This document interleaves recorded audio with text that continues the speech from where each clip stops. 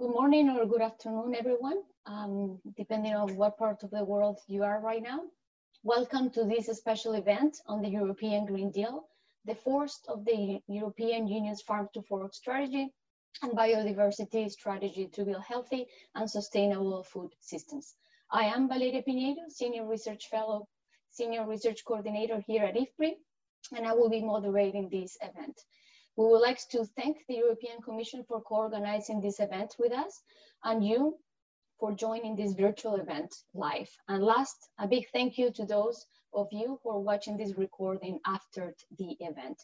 Also, we would like to hear from you to participate in our Q&A session that will follow the brief presentations and discussion. Please submit your questions on ifpri.org, Facebook, LinkedIn, YouTube, or by using hashtag AskIFPRI on Twitter. The COVID-19 pandemic has underlined the importance of a robust and resilient food system that functions in all circumstances and is capable of ensuring access to affordable food. It has also highlighted the interrelations between health, ecosystems, supply chains, consumption preferences, and planetary boundaries. We need to think of strategies that will prepare us to deal with future crises. The farm to fork and biodiversity strategies could play a role in achieving this objective by signaling the right incentives to tackle some current inefficiencies, like for example, food loss and waste, reduction in the use of chemical pesticides, healthier soils, more land under organic production, and food labeling to facilitate nutrition information to consumers, while supporting the transition by investing in research, innovation, technology, and investment. This seminar will discuss these topics in detail. The panelists will give a short presentation followed by a conversation and leaving the last 20 minutes for a Q&A. I would like to start this seminar introducing Jo Swinen, Director General of IFPRI, for some opening remarks. Jo, the floor is yours. Thank you very much, Valeria. It's a great pleasure for IFPRI to host this conference and for me to say a few words as introduction. From a personal perspective, I've been involved for many years, even decades when I look back, in the EU discussion on agriculture and food policy. And so it's a great pleasure to welcome the specialist here to hear about the most recent developments. I also know there's many people in the DC area and in the US in general, also in North America in general, who are interested in these things because of the extensive trade linkages between the EU and North America. But it's even beyond this region, okay? So it's the OECD countries in general and also the developing world, especially African countries, who will be heavily affected through what is being discussed today, because they are connected to the EU, both through trade, global value chain, foreign investment, but also through regulatory spillovers, which may be affected by these decisions. And of course, globally, the EU and its regulations have a major impact on agri-food trade in general, climate change, and sustainable development, which includes biodiversity. The topic of today obviously relates closely to our work at IFPRI. As you know, our 2020 Global Food Policy report was on building inclusive food systems, an issue which is closely related what I think the speakers today will talk about, touching on many of the interests such as nutrition, health, gender, smallholder or farm integration in general, sustainability, resilience, etc. Our current work on COVID-19 relates to many of these issues, and I think we will come back to that both in the discussion and in the Q&A session. We need healthy and sustainable food systems. They need to be resilient and inclusive more than ever, I would say, today. It's a very impressive panel that we have here today. We have very senior officials on the panel from the European Commission, and they come from 3 different directorates, from the DG of Agriculture, from Health and Food Safety, and from Environment.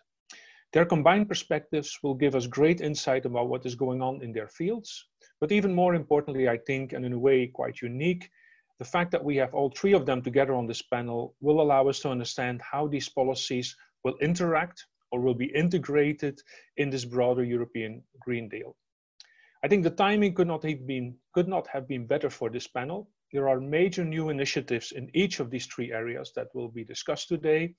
We have the Farm to Fork strategy and the EU biodiversity. Both are new, forward-looking, And so the decisions there have been made very recently. Then there is the reform of the Common Agricultural Policy, where the reform discussions have been going on for several years now, but the final conclusions of the reform decisions always have to wait on the financial package, which historically seem to have to precede the final conclusions. And this came through this week. So this week there was a major decision on financing of the future EU policies and strategies. More than $2 trillion will be spent in the coming years, of which 1.3 trillion roughly will be under the so-called multi-annual financial framework, which is really the framework, the budgetary framework, which sets the guidelines or the conditions that how money can be spent on some of the policies we will discuss today. And so one expects that now this framework is set, that the CAP reform discussions may go fast and also reach a conclusion there in the coming months. So this conference could not have been organized at a better time, and I really look forward to the presentations and to the discussions. Back to you, Valeria. Thank you very much for your introductory remarks. And I would like to introduce now our first speaker, Sabine Ulicher, Director of Food and Feed Safety, Director General for Health and Food Safety, the European Commission. Sabine, the floor is yours. Thank you. Yeah, thank you very much. Thank you very much, everybody, first of all, for the great welcome. Good morning, good afternoon, depending on the case. Now, thank you very much for this opportunity that we have to discuss with you, with IFPRI, the latest developments that we have here in the European Union concerning policies around food. I would like to say a couple of words about the Farm to Fork strategy, which is really focused on our way forward, on our transition to creating a fair, a healthy, and environmentally friendly food system. This strategy has been recently adopted just on the 20th of May, by the way, together with the biodiversity strategy on which Umberto will speak later. And we have to understand that these strategies, these communications, they are part of the European Green Deal, one of the priorities of this Commission. And the European Green Deal sets out the way forward to make Europe a climate neutral continent by 2050. At the same time, and you can gather this from the timing of the release of these communications, we do see the transition that we are departing on in the Green Deal towards this climate neutral continent. We see that also as part of the recovery from the COVID-19 crisis that also struck Europe and is still going on. So we see these strategies as an economic opportunity for all players that are affected. Now, the Green Deal will cover quite a number of sectors, for example, mobility, energy, construction, but it covers also food systems, and that's what you can read and see in the strategy on the Farm to Fork. So why are food systems there? Obviously, in recognition that food systems nowadays contribute to some of the negative effects on the climate and on the environment. So they have to contribute to the ambitious goals set out in the Green Deal. At the same time, it is recognized that also food systems are facing challenges through what we have and what we are seeing also in Europe, but also elsewhere in particular, challenges through the effects of climate change. We see more natural events, natural disaster events. We see the introduction of pests that we didn't have in certain regions of the world, including in Europe. So we do see that in particular, the climate and the deterioration of the climate change has an effect on food systems. Now, the strategy sets out challenges, it sets out opportunities, and it shows what way we envisage for a transition to more sustainable food systems. Now, what is very important in these communications, in this document, is that we really include all policies that are relevant to food systems, and that we include all actors. So we are setting out the opportunities, the transition, the challenges along the chain on food production, on food processing, wholesale, retail, the hospitality sector, but also on consumption, sustainable consumption, healthy consumption, and a shift towards healthy diets. Together with this, we see and we emphasize that maintaining food safety, maintaining food security, very much reminded during COVID, are the cornerstones. They are not, will not be undermined by a shift to more sustainability. And we also take the opportunity to address food loss and food waste, a problem that is quite prominent also in Europe, and combat food fraud, another occurrence, another issue that we would like to address. Now, what are the overall objectives of this strategy? There are three main objectives, three main targets that we have. We would like to end up in a food system that has a neutral or even positive environmental impact, and preserves and restores the land and sea-based resources, mitigates climate change and adapts to its impact, and reverses the loss of biodiversity. Second, we want a system that ensures food security and public health, and provides the opportunity for everybody to have access to sufficient, nutritious and sustainable food. And lastly, we would like to preserve the affordability of food, whilst at the same time generating a fair economic return for all the actors in the food chain. We would like to see fair trade, and we would like to see occupational health and safety preserved, as well as the EU internal market. So how do we intend to do that? We have an action plan with 27 explicitly mentioned actions. As I say, they intend to target all players in the food system.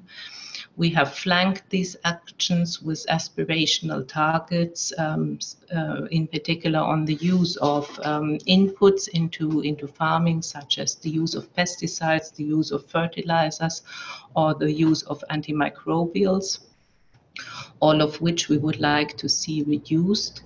We would like to see an increase in land under organic farming. And maybe to close at this stage, the strategies is really to be understood as the beginning of a process. The actions and the targets we are setting ourselves, they are there for the next decade or so. We know that not everything can be done at once, but a discussion has started within the EU with the actors that are involved in the topic. We are reaching out to partners globally. We want to put ourselves on a broader global base. We start implementing the actions, and as I say, we target all actors along the food chain. And obviously, as we are beginning a process, we are also ready to review it already in 2023 to see whether we are on the right track, whether we are as efficient as we should be, and whether we should be doing anything else and more. So I'm looking forward to the discussion. I'm looking forward to the questions you may have. And for now, I stop here. Thank you very much. Thank you, Sabine, very much for explaining to us the F2F strategy. and to highlight the main characteristic of this strategy, that is to look for a way forward and making sure the transition is done, and also for the role of the food systems in being part of the solutions to achieve carbon neutrality and having more challenges that they face now given climate change. So the key role that the food system can play here. And now our next presenter is John Clark, Director of International Relations and also Director General for Agriculture, European Commission. John, please. Thank you. Thank you, and good morning, America. I've always wanted to say that, so I'm going to use the opportunity. Thank you to IFPRI for this invitation to a very timely seminar. I was very happy with Josh Swinan's remark at the beginning that he noted that we've just adopted the new financial framework for the European Union. In fact, we said to Mrs. Merkel and Mr. Macron and others that we have this IFPRI seminar coming up in a couple of days, so can they please get that together and get the financial framework finished in time for the IFPRI seminar, and they listened to us, so I'm very glad about that. Now, Sabine has explained the basics of the Farm to Fork strategy, explained that it's how we intend to translate the Green Deal in the farming and food sector, and I won't go over anything that she said. I would just like to make, I would say, share with you three rather different observations. The first is that, as you may have gathered, this is intended to be a very holistic food systems strategy. And that in itself is very innovative for the European Union to have this holistic approach in policy terms. But it's also very innovative when it comes to our governance. You see today, there are, and Josh Swinan mentioned it, there are three different commission departments sitting together talking about a common policy goal. This would be unheard of 10 years ago, frankly. Yeah? If we had been sitting together, it would have been to watch each other's backs or spy on each other. Today we sit together as a Team Europe, implementing, presenting, strategizing on a common European policy. So that's a very big governance innovation in itself. Now on the substance of the strategy, just a couple of points to complement what's been said. Even though all participants in the food chain will be implicated in this strategy, it's very evident that the farmers will have a very, very big role to play. And if you look at the different targets, many of which may become legislation in the years to come, most of them relate to what farmers will have to do, whether it's the movement of organics from today's 8% of land to 25%, whether it's reducing pesticides by 50%, fertilizers by 20%, increasing animal welfare standards, and not least removing up to 10% of agricultural land out of production into landscape and biodiversity restoration. These are targets that the farmers will have to meet. Now, some of them are rather in trepidation of this, but frankly, we have to see this as a very big opportunity for the farming sector in Europe to become part of the famous solution, not part of the problem, as they tend to be regarded. That is, of course, very simplistic. Europe has not been doing as bad as one might think when it comes to environmental and climate change action. Of all the major agricultural regions in the world, we are the only one which has, in the last 30 years, at the same time, increased production and productivity while actually reducing greenhouse gas emissions. Every other major agricultural region has either increased emissions or at the best maintained the level while reducing production. So our story is not so bad, but having said that, we can improve considerably, and the strategy will help us to do that, notably on recovery of biodiversity, improvement of soil and water quality, and reduction of methane emissions in livestock. And our farmers will be helped with that. The new CAP, which is soon to be passed by the legislators in Europe, will provide considerable funding for farmers to meet the goals of the Farm to Fork strategy and the biodiversity strategy. About 40% of the funding to farmers will be devoted to meeting environmental and climate change goals. And the European taxpayer and the farmers understand that this is the, if you like, the deal. Public money goes to support the delivery of public goods. So I think our farmers are up to speed when it comes to meeting these challenges. A last word on the rather important international dimension.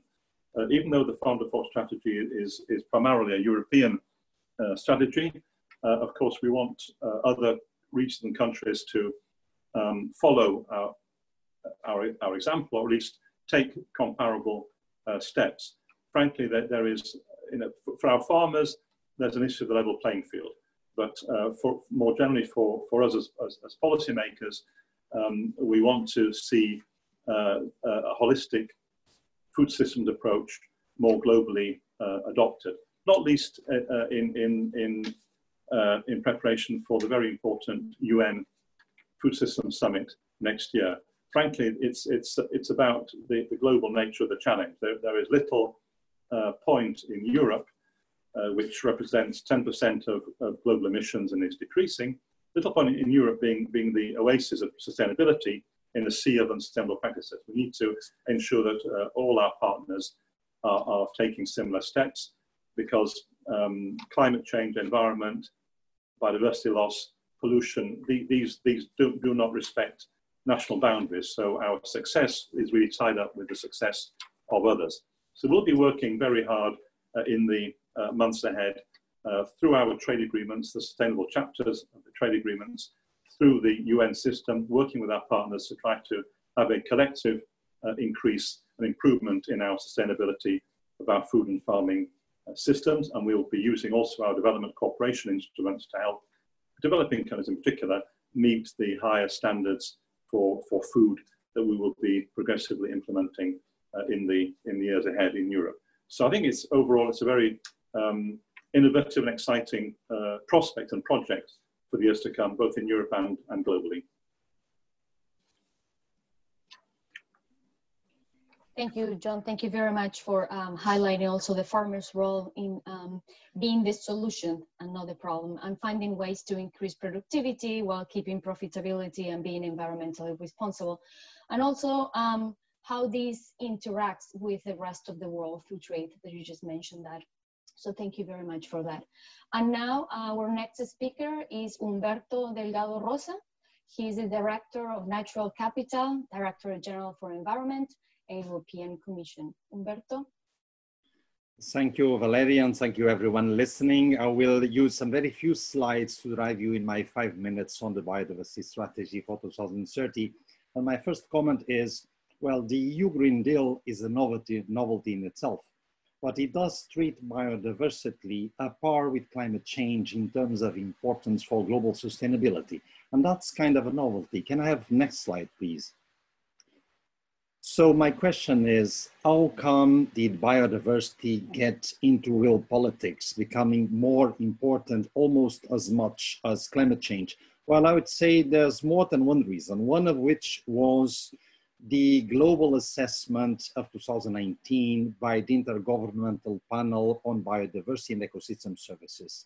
It did give us this headline of 1 million species at risk, and no one likes species extinctions. It also identified and ranked the indirect and direct drivers of loss that has attracted some attention.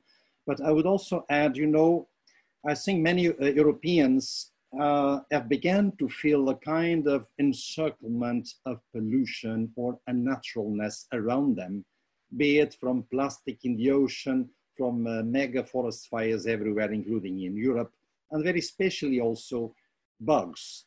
The decline of insects and pollinators strikes the chord in Europeans. It links to their perception of farmland use, of food, etc. So I think insects indeed have helped. Can I have next slide, please? So how come did we have a biodiversity strategy together with the Farm to Fork strategy amidst a pandemic? Well, the reasons are more or less clear. First, biodiversity loss is indeed a key threat for humanity. We are strictly dependent of nature for food, water, air, and many other things that we often forget.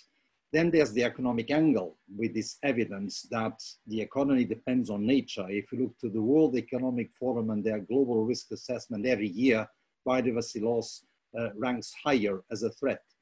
Then, as I already referred, this link, climate change, biodiversity, two sides of the same coin, and the link to the pandemics that we now know as these viral outbreaks have a link to the mismanagement and misuse of nature that we often do.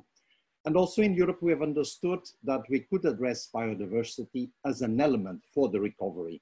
The next slide, please. And now, I won't go into everything in the 20+ pages of the biodiversity strategy. These are the main 4 chapters, but to tell you a bit on the first one, on protect nature, I think what will attract attention is the quantification and the ambition. I actually do think we have an ambitious biodiversity strategy in our hands. So on nature protection, what we announced is the aim to get to 30% of European land and sea protected, and 1/3 of these 30% should be strict protection, which is not necessarily a don't go, don't touch, but is very likely a don't extract. And also that these protected areas should be effectively managed and properly connected.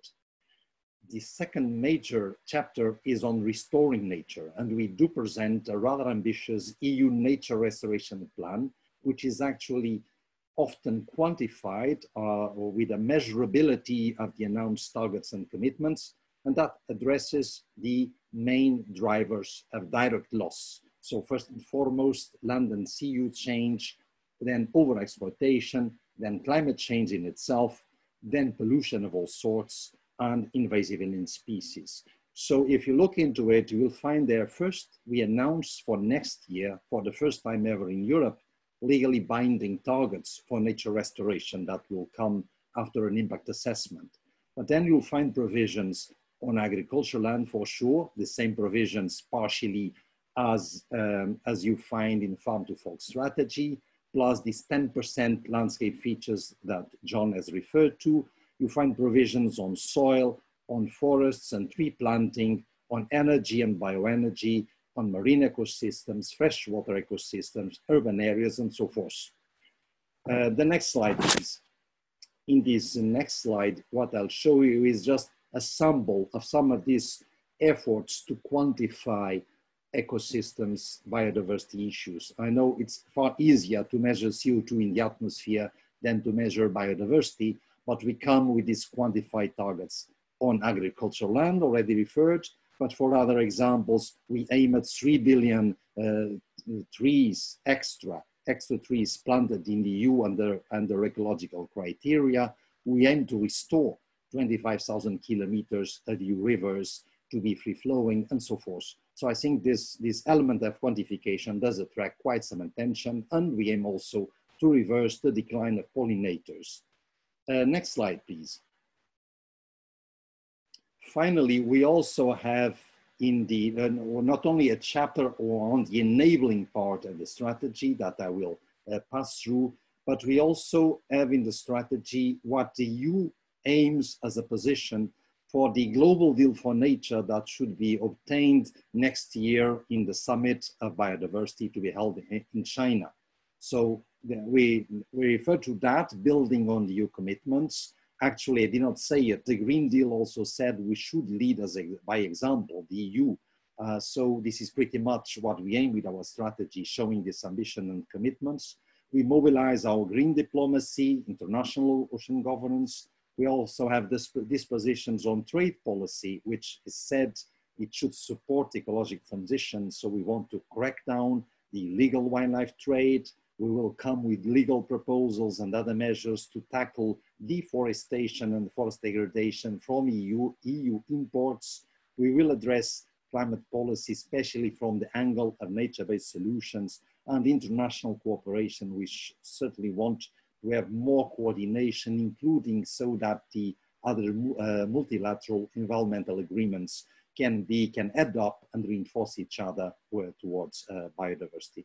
I think my very final slide is more a thank you and some links. So I hope I've stayed grossly in the 5 minutes. Thank you very much.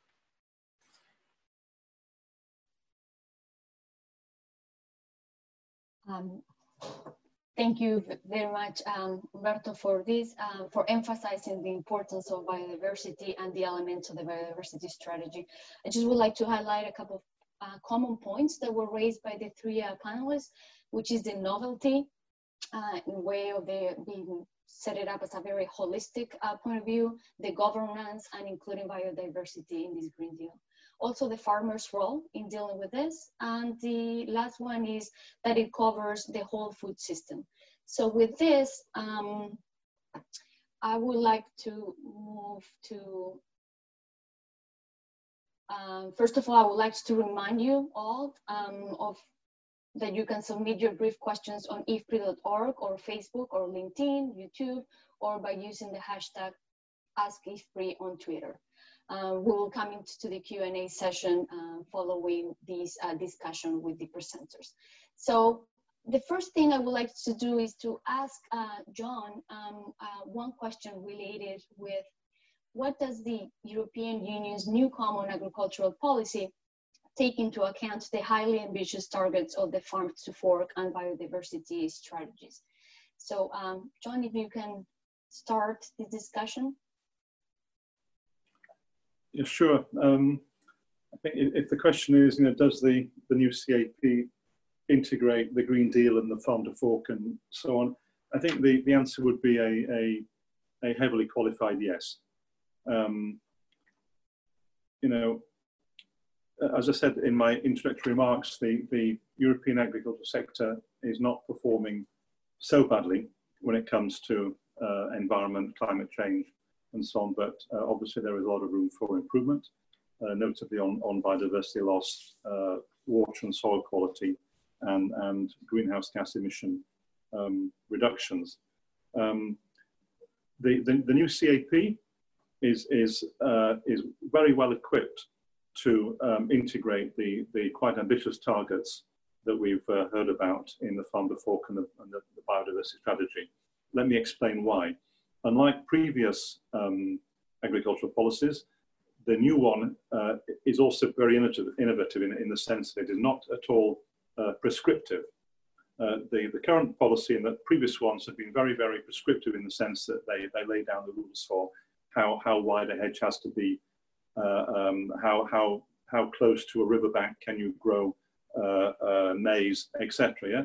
The new policy sets broad objectives targets, performance targets, and it delegates to member states the way in which they will achieve those targets.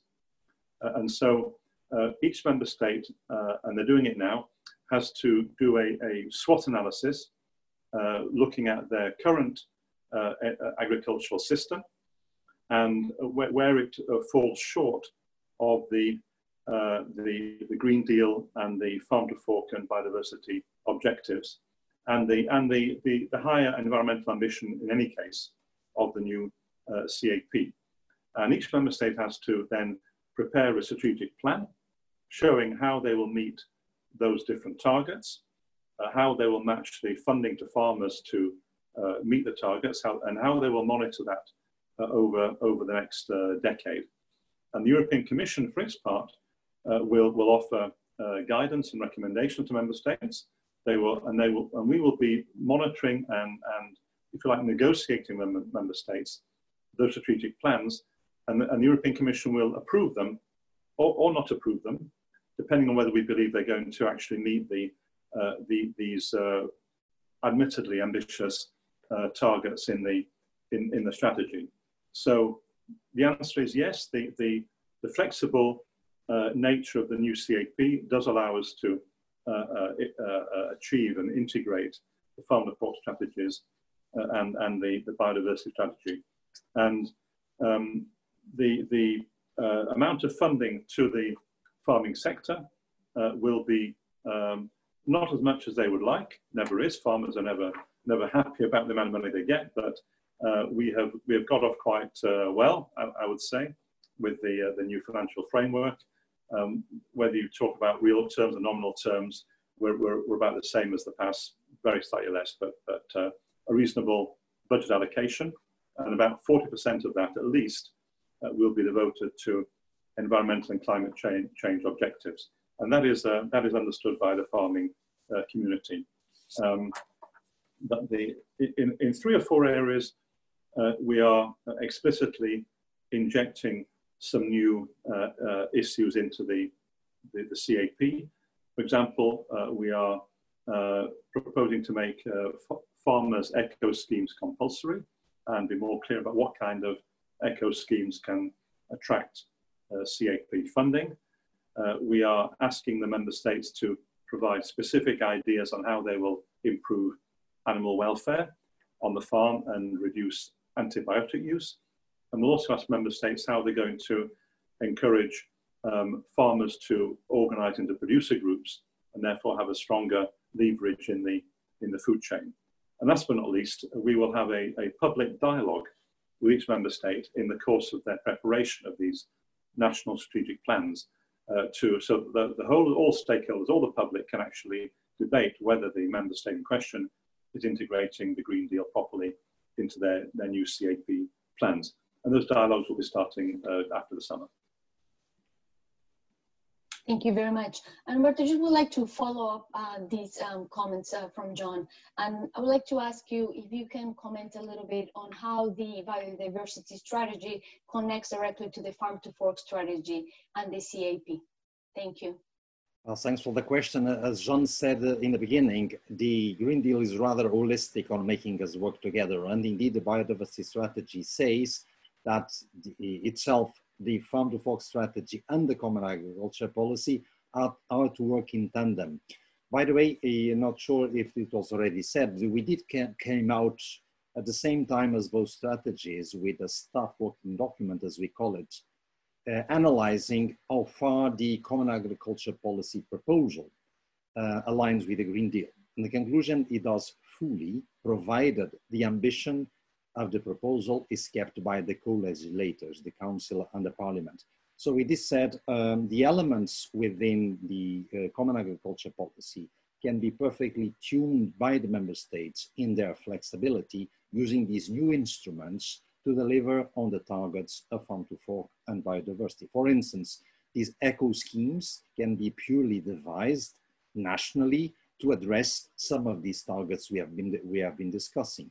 They can also be devised to be oriented towards being results-based payment schemes when the farmer is not rewarded only by the number of hectares or the production of food or fiber, but let's imagine the number of birds' nests or the diversity of butterflies or whatever indicator we see fit for the targets. So I do think the sustainable practices that are subjacent to both strategies, precision farming, agroecology in general, or organic farming in particular, agroforestry, low-intensive grassland, extensive practices, all of them can be fostered through the CAP strategic plans. And not forgetting that the European Commission is foreseen to have an important role in the approval of the member states' strategic plans. So for sure, we'll make sure that these targets are taken into account. And to just give another element, these 10% landscape features to be brought into farmland, which are non-productive per se, they do have a benefit also for productivity, because when you have buffer strips, rotational fallow land, edges, trees, terrace walls, ponds coming in, you are providing habitats to begin with for pollinators, which is pollination is an ecosystem service everyone understands, but you'll have better soil, better water. So in the long run, that will also compensate production in itself. Thank you very much. And now I would like to switch a little bit this conversation and ask Hyo if he can comment on what has the COVID-19 crisis shown about the resilience of the agri-food supply chain. And do you think that the Farm to Fork and biodiversity strategies reflect the lessons learned during this crisis? Thank you. Thank you very much, Valeria. The first part of the question alone is a very big question, right? I would say I'm going to read our book. We have a book coming out next week on COVID-19 and the global food systems, food security. So I'm just using my 30 seconds here to advertise this book.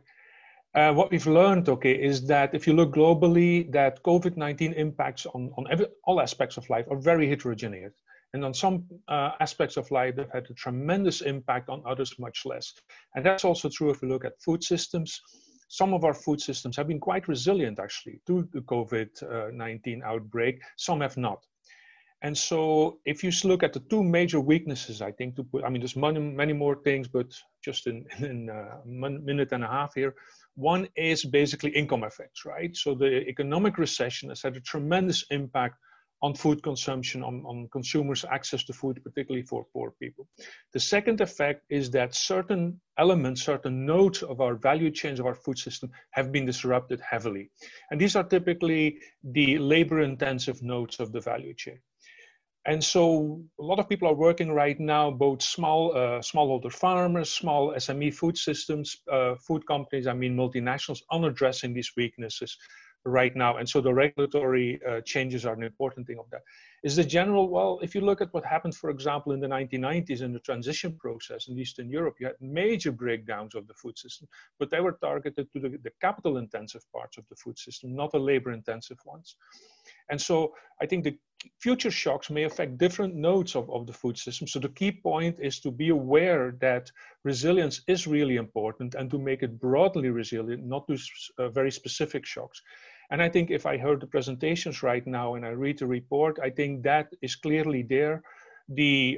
All the speakers have emphasized to basically try to develop a system which basically makes that you can have win-win-win situations, wins in terms of sustainability, in terms of resilience, in terms of better diets, health effects, and economic sustainability as well, right? Incomes for the farmers, etc.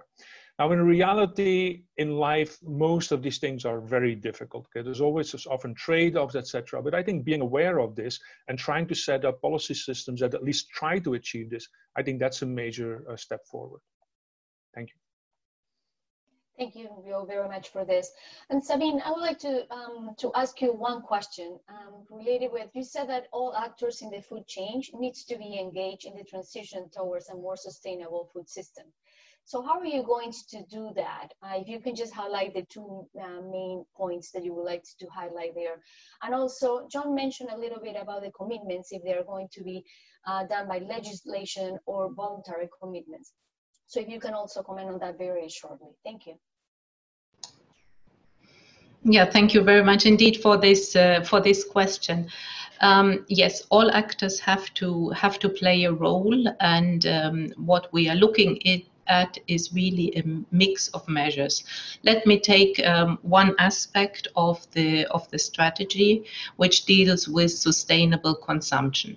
Just by way of background, in Europe, we unfortunately have an unsustainable food consumption pattern. You may or may not know that we have not managed to reverse the rising obesity trend, including on children. More than half of our adult population is overweight. At the same time, we are wasting food. Roughly 20% of the food is wasted in the EU. We know that the diets of the EU population are not at all in line with the recommendations of member states. They're too high in salt, in fat, in sugar. They are too much animal-based and not sufficiently plant-based. So we clearly have a pattern of unsustainable food consumption. Now, everybody will understand that it is basically not possible to regulate into the fridge and the mouth of the consumer. It is an area where a lot of voluntary action has to happen on the part of the consumer, but what we can do is to make the food environment much more favorable for healthy and more sustainable consumption. And there I give you a few examples how we can do that. For example, we will be looking at introducing labeling, very clear, very easily understandable front of pack nutrition labeling, so that the consumer knows about the properties of their food, whether that is basically healthy or not. This would be achieved through legislative provisions, because here in the EU we have a harmonized food labeling system, so that we would like to introduce. On the other hand, we would like to introduce a code of conduct for companies in the retail sector about responsible marketing behavior. So we would like, with this code, which would be a voluntary framework, like to set out the criteria, the frame on how to market sustainable products and how to market in a responsible way. We're also going to launch reformulation or relaunch or reinforce the launch of reformulation initiatives, where we would like to see the players in food manufacturing to voluntarily, initially, commit to further reformulation towards less sugar, less salt, less fat, and overall a better profile of the products. And maybe the final example I would like to give, and all these examples are part of the action plan. We would also like to set up criteria for sustainable food procurement. So what is it that what are the criteria that we can say this is sustainably procured food? As you know, a lot of food is consumed in institutional settings and canteens and so on and so forth. The consumers are helped by the offers that will be made to them in these institutional settings. And we would like, with such a framework for criteria for sustainable food procurement, we would like to support member states, we would like to support actors, private actors, canteen operators, the hospitality sector, to make this move towards more sustainability and help them and guide them along. So in brief, the answer is we will resort to a mix of measures. By the way, John referred to the very important instrument of the Common Agricultural Policy to steer farmers and their farming habits and behaviors. So we will resort to a very diverse mix of measures that are adjusted to the problem at hand and to the and where we think we get a solution and a shift as quickly as possible. Thank you. Thank you, Sabine, very much. And now, Umberto, I would like to ask you one quick one. You put a lot of emphasis on the European Union's nature restoration plan. What implications does that have for a sustainable food system? And more than anything, does this also include or addresses marine food? Thank you. Well, thanks for the question, because I actually think that restoration is a very important keyword. You know, no one can build a political agenda based on negative messages only. So in biodiversity and nature protection, restoration brings this positive element that we can often put back what we have lost, except if we have allowed extinctions to come in. And also nature is generous and often pays back. So what happens in Europe, the relation with the food system is, well, we have many degraded ecosystems in Europe, including those that are used for food production. And that's, in my view, because we are often have come too far in this model of intensifying a monoculture through pumping in chemical inputs. What you find in the nature restoration plan is two kinds of restoration. One is the passive restoration that arises from reducing a pressure. For instance, if you reduce pesticides, if you bring in agroecology, or if you reduce excess nutrients from fertilizers, that allows restoration. And you also find what can be called active restoration, which is when you actively put nature back be it, for instance, the landscape features that we have referred for farmland, or the tree planting that, by the way, can be linked with agroforestry. So either from the passive side of restoration or the active side of restoration, one can derive, allowing due time, also benefits for sustainable food. In relation to marine food, that's quite an important point in the biodiversity strategy, not least because we, DG Environment, are under the same commissioner as DG Mare, responsible for oceans. So I would say there first, one element is restoration of marine ecosystems, and that's linked also with marine protected areas. If you bring in strict protection, what do you get? You get bigger fish. If you get bigger fish, that means more eggs, more larvae, more fish to be fished elsewhere. So that's one of the elements. We also aim to sustainable harvesting, first zero tolerance to illegal practices, and also fully going into maximum sustainable yield of fish resources. And we will come up with a specific action plan for fishery resources and marine ecosystems in the context of our common fisheries policy, which is itself ecosystem-based. Thank you very much.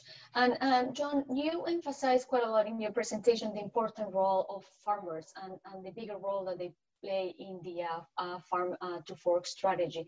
So can you just tell us a little bit, we kind of understand that they have expressed the farmers' concerns about meeting the ambitions in it. So can you comment on their reaction and what's their point of view? Yeah, sure. I think their reactions have been mixed. It's quite true. There is some worry amongst some farm groups, not all, and I'll come back to that, basically for three reasons. The first is that I think some farmers or farmer groups are worried that the ambitious targets that are being set are going to cost them a lot of money to meet. They don't have the money to meet those targets. So it implies a lot of cost and more regulation, and that can lead to a drop in their income. So it's a simple issue of competitiveness. Secondly, I think there's a feeling among some farmers in Europe that they're not playing on a level playing field. Yeah. They will have to have much higher environmental, animal welfare, other standards, whereas their competitors in the Americas or Asia or anywhere else will not have to meet those high standards. Therefore, they can undercut them cost-wise. So there's a level playing field concern, which I think is very real. And thirdly, I think that some farmers feel that they are shouldering most of the responsibility for the farm to fork. I think that is misguided, frankly. The strategy will require a contribution from every player in the food chain, as Sabine has suggested. Not just the farmers, but also the food processors, the energy sector, the transport sector, retailers, the scientific community, and above all, the consumers. Yeah, this is as much about the fork as it is about the farm. But you know, there are these concerns from some farmers. At the same time, many farmers, and I've spoken to some groups in the recent weeks, are kind of looking forward to the challenge. Yeah, farmers are very resilient, versatile people. They face challenges on a daily basis, climate and all sorts of things, and they see this as an opportunity to actually be in the vanguard of environmental climate action, and they're looking forward to it. And we will accompany them through the CAP, through the strategies, with funding, but also with a lot of support on guidance on innovation, research, precision farming, working with the research organizations to make sure that they are very well supported in this transition to a more sustainable production. And you know, one of Europe's great selling points in international trade and also in Europe is that we have a very good reputation for healthy, nutritious, safe food. It's really our calling card on the European and global markets. And I'm quite convinced, and many farmers are also convinced, that if we can raise our sustainability profile, we can actually command an even better premium for our products, going more and more in the trend of high value, high quality, sustainable products with a very good environmental backstory and footprint.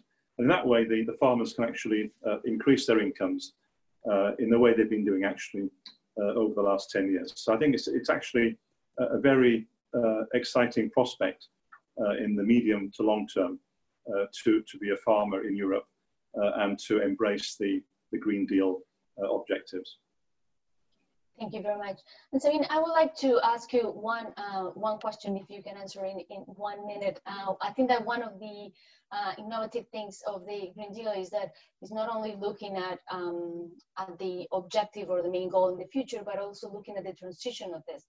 So I would like you to answer if you can see what is the role of innovation in the implementation of the Farm to Fork strategy. Thank you.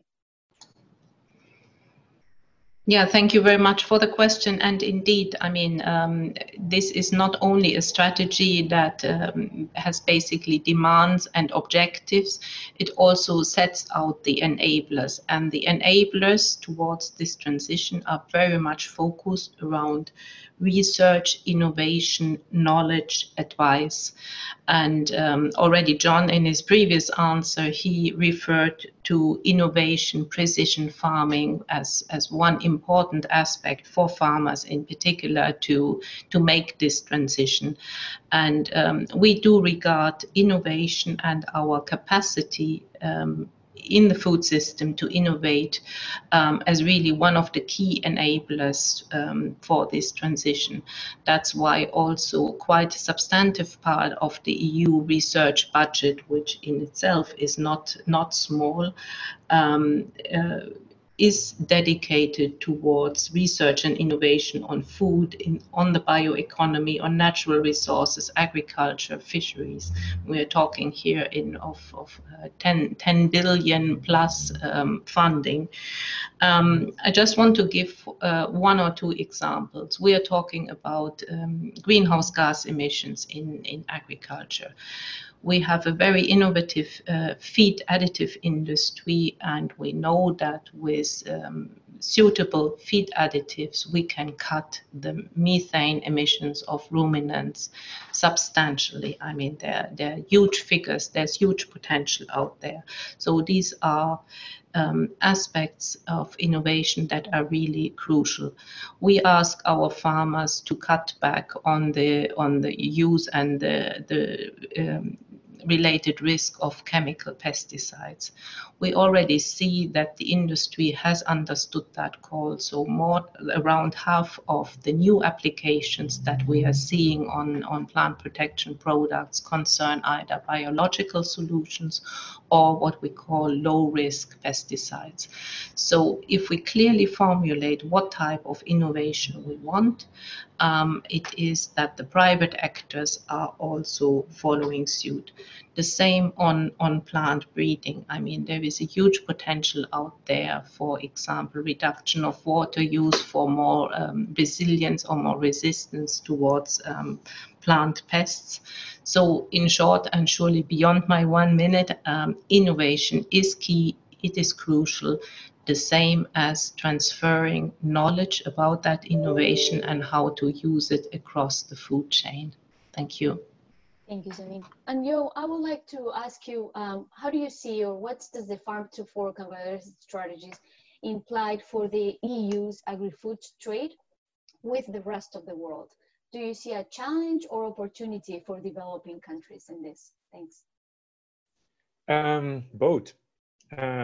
It's definitely going to have an impact on trade. I mean, it's hard to imagine it would not have an impact on trade, I think. Now, but to give a bit of perspective on this, I think the biodiversity regulations now and the farm to food regulations certainly, which I know better, is they're not just coming out of falling out of the air sometime. I mean, the EU introduced in 2002 a major new food regulation, the food law, and that also had already a farm to food perspective. Okay, what we have now is going much further, etc. But already then there's been a huge discussion over the past 15 years on how these regulations in the EU have affected global food chains, trade, etc. And this goes back, I mean, the essence of that is the role of standards, whether they are catalysts to trade or whether they are barriers to trade, okay, where the food standards are essentially non-tariff barriers in WTO speak, if you want, okay? And so there's a lot of research which has been done on it. I personally have been involved with my research group quite a bit, and it seems to be empirical evidence. It depends, okay? Some of them actually stimulate trade because they reduce transaction costs, make it easier. It also comes back to John's point on the level playing field, the concern from people inside the EU, farmers, but there's also concern from farmers outside the EU, whether the market will be restricted there, okay? And I think the role of the private sector is actually very important here. I mean, both John and Sabine emphasized this, but a lot of the trade is not done by, I mean, most of the trade is not by the government, it's done by the private sectors, and they follow the EU regulations because they have to, but they have also their own private standards, and often they are basically tougher even than the EU regulations. So that's very important. And my final point here is that there's been quite a bit of work going on at OECD and also at IFPRI on seeing to what extent trade policies are they coherent in terms of reducing market distortions and in reducing greenhouse gas emissions. And again, it depends on the instruments, but the good news is that the core of the Common Agriculture Policy, which is the decoupled farm subsidies, seem to have benefits on both of these. And so that's a nice way, a nice base to start on, I think, for going further. Thank you. Thank you very much. And I would like to ask Humberto one question raised by Fallon Hayes, and it is, how is the European Green Deal supporting farmers to make this change? Thanks. Well, it's largely through the Common Agriculture Policy, which indeed is a big chunk of the EU financing. And there have been in the last years, the last reforms of the Common Agriculture Policy, there were already moves towards greening it. We have the current greening that has delivered to a certain extent, but actually the proposal of the Commission for the next Common Agriculture Policy, as John already said, on bringing by one side more flexibility to the member states, but also on linking more explicitly the CAP with the EU regulations on environment and climate, kind of pre-prepared the way for what then kicked in, the Green Deal. So the farmers that have these fears that John has referred, notably on their income, all the instruments are there in the hands of the member states with a role for the Commission to ensure that they can indeed be supported in this transition towards sustainability that in the end is fundamental for themselves. When we have degraded soil, water or nature, it's the farmer that suffers first and foremost. So we have a lot of empathy with the farmer's role. We need them, we will support them. Thank you very much. And then it is a question for John. And this question is raised by Nelson Ilescas from INAI Foundation, Argentina. And he says, since you mentioned the payment of subsidies to European farmers justified by the public goods they generate, are you also planning to pay aid to farmers in the rest of the world who do the same, especially considering that green gas emissions do not respect borders? Are they correctly pointed out? Thank you. If you can answer in 1 minute, thanks.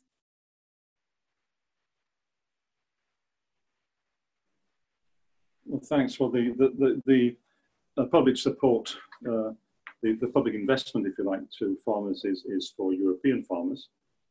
But we will certainly, through our development policy instruments, be supporting farmers in developing countries to meet European standards. We do it already. And for the vast majority of our development partners in the developing world, the agriculture sector is a priority for them because it's the biggest source of job creation and the economy of many countries. And it's a priority for them. So we will continue to do that in the next development programming cycle. And certainly, provided that our developing country partners wish to see support for their agricultural sectors, we will provide it. In particular, to accomplish this green transition and to help our exporters in developing countries and to meet any more stringent standards that are introduced in Europe. We want to do this in a spirit of partnership. And Argentina, in fact, I was in discussions with your government yesterday, and they're very keen to work with the European Union on working together to have commonly agreed sustainability standards, notably in the livestock sector. And Argentina is in a good place when it comes to that. So we'll be working with Argentina and others to ensure that they can get that famous sustainability label that we're going to be developing in the next few years. Thank you very much. And this is a question for Sabine. So Christine asked, how does the Farms to Fork strategy go along with the WTO idea of harmonization of food regulations? How will this influence work of the EU in Codex Alimentarius? Where do you see an out? Thank you. Yeah, thank you very much, Christine, for this very relevant question. I mean, we have not been speaking about the international aspect of Farm to Fork, but it is very clear that Europe wants really to support a global transition of food systems. And John said it initially, you know, it is all fine and well if Europe goes forward. And yes, we want to be leading by example, but we are talking of challenges of a global nature. So it is in the first interest of Europe, you know, to support a global transition, to work hard with our partners to discuss and to go forward on international international sustainability standards. So we do understand, as we have understood, you know, 2 decades ago, that you know, the work in Codex for food safety, for example, is very, very important and very beneficial for all of us globally. We see a bit of the same approach on sustainability. Now, I'm not quite sure whether Codex will be really then the forum, but sustainability standards internationally supported, that is really something we would be aiming up at. And just for your information, what we would like to develop is a food labeling framework that would then also allow imported products imported into the EU to claim basically that they were produced according to the sustainability framework. And if ever we manage to have this globally agreed, it would just be very good and would open the doors for sustainably imported products, open the doors that are open anyhow, but also give the possibility to label and advertise products as such. And that, in our opinion, will also provide an opportunity to be fairly remunerated for efforts to farm sustainably, also in non-EU countries. Because what we know is that the European consumer is interested, very much so, to quite some extent also prepared to pay, provided they are confident that they are getting what they are paying for. So where we say we see economic opportunities for the European farming and fishing community, we also see these economic opportunities in the international community. Thank you. Thank you very much. And now we're running out of time, so I would like to ask Jo for the last 2 questions that they are very related to each other, and they were brought up from 2 different anonymous people. So the first one is broad reduction in inputs and increases in land under organic will damage an efficient and affordable food system. Can the strategy change to help food security?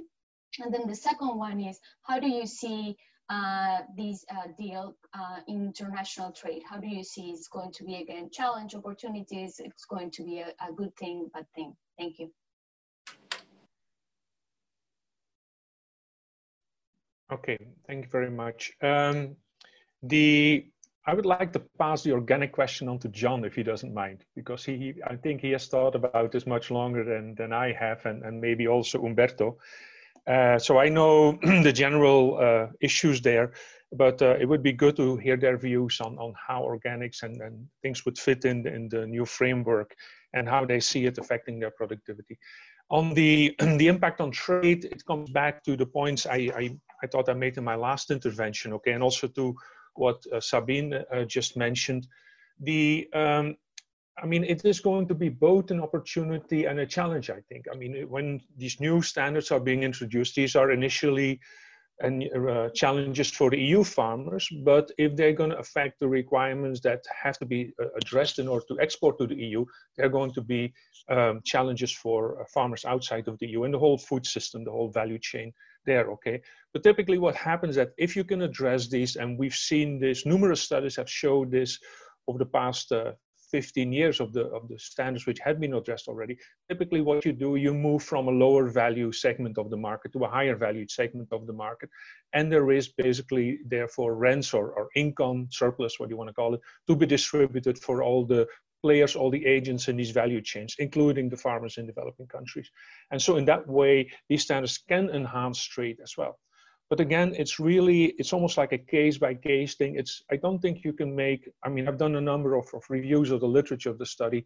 There is no general conclusions on that. And so in the same time, they're literally at the same time challenges and opportunities. Thank you. Thank you. John, do you want to just comment on less than a minute? Thank you. I'll try. I think the organic issue is kind of symbolic of the challenge. At the moment, we have 8% of agriculture is organic. The aim is 25%. That's a very big increase. You know, I'm going to have to be the kind of two-handed lawyer here. You know, on the one hand and on the other hand, if on the one hand these targets on organics, pesticides, taking land out of productivity, lead to less production, less productivity, higher costs, then our exports are going to suffer. Yeah, we will be exporting less. That's obvious. But if on the other hand, we can create a more universal desire in the Americas, in the emerging economies, as well as in Europe, for sustainable products, organic, high value GIs, good environmentally sound products, high animal welfare, the lot, then I think our trade profile will continue to be successful. We will continue to export around the world. I don't think we will still need to import, that's clear. Europe is not self-sufficient and should not try to be. We need diverse imports. Countries will have to meet higher standards in the future. And if they can't meet those standards, then they won't find the consumers in Europe, but we will help them on the way to meet those standards. One thing that will not change, and Joss Swinnon hinted at this, is that we will maintain the market orientation of our agriculture and trade policies. Almost all our support will remain green box. We'll still be open to exports and imports. We want to remain the biggest export and importer in the world. In fact, now that the UK is a third country, that adds 40 billion to our export basket. So we're going to remain the biggest exporter for years to come. And we've learned in the COVID crisis the importance of not closing markets, not closing down trade. Many member states, or some member states, were getting into, if you like, gastro-protectionism, nationalism. Let's close down the market. Let's just only buy locally. Don't trade anymore. No exports, no imports. We prohibited that, and even joined the WTO declaration with others, saying that we have to keep markets open, because we've learned from the 2008 price hike crisis, and more recently from the Russian ban, that we need to have, above all, diversified markets and diversified sources of supply, and that will continue. Thank you very much, John, for these last remarks. Well, we unfortunately run out of time, and one thing of being this virtual seminar is that we really need to follow and be done at this specific time. So thank you, everyone. Thank you, the panelists. There was a superb presentations and discussion, and thank you for joining us, and we'll see you next time. Thanks.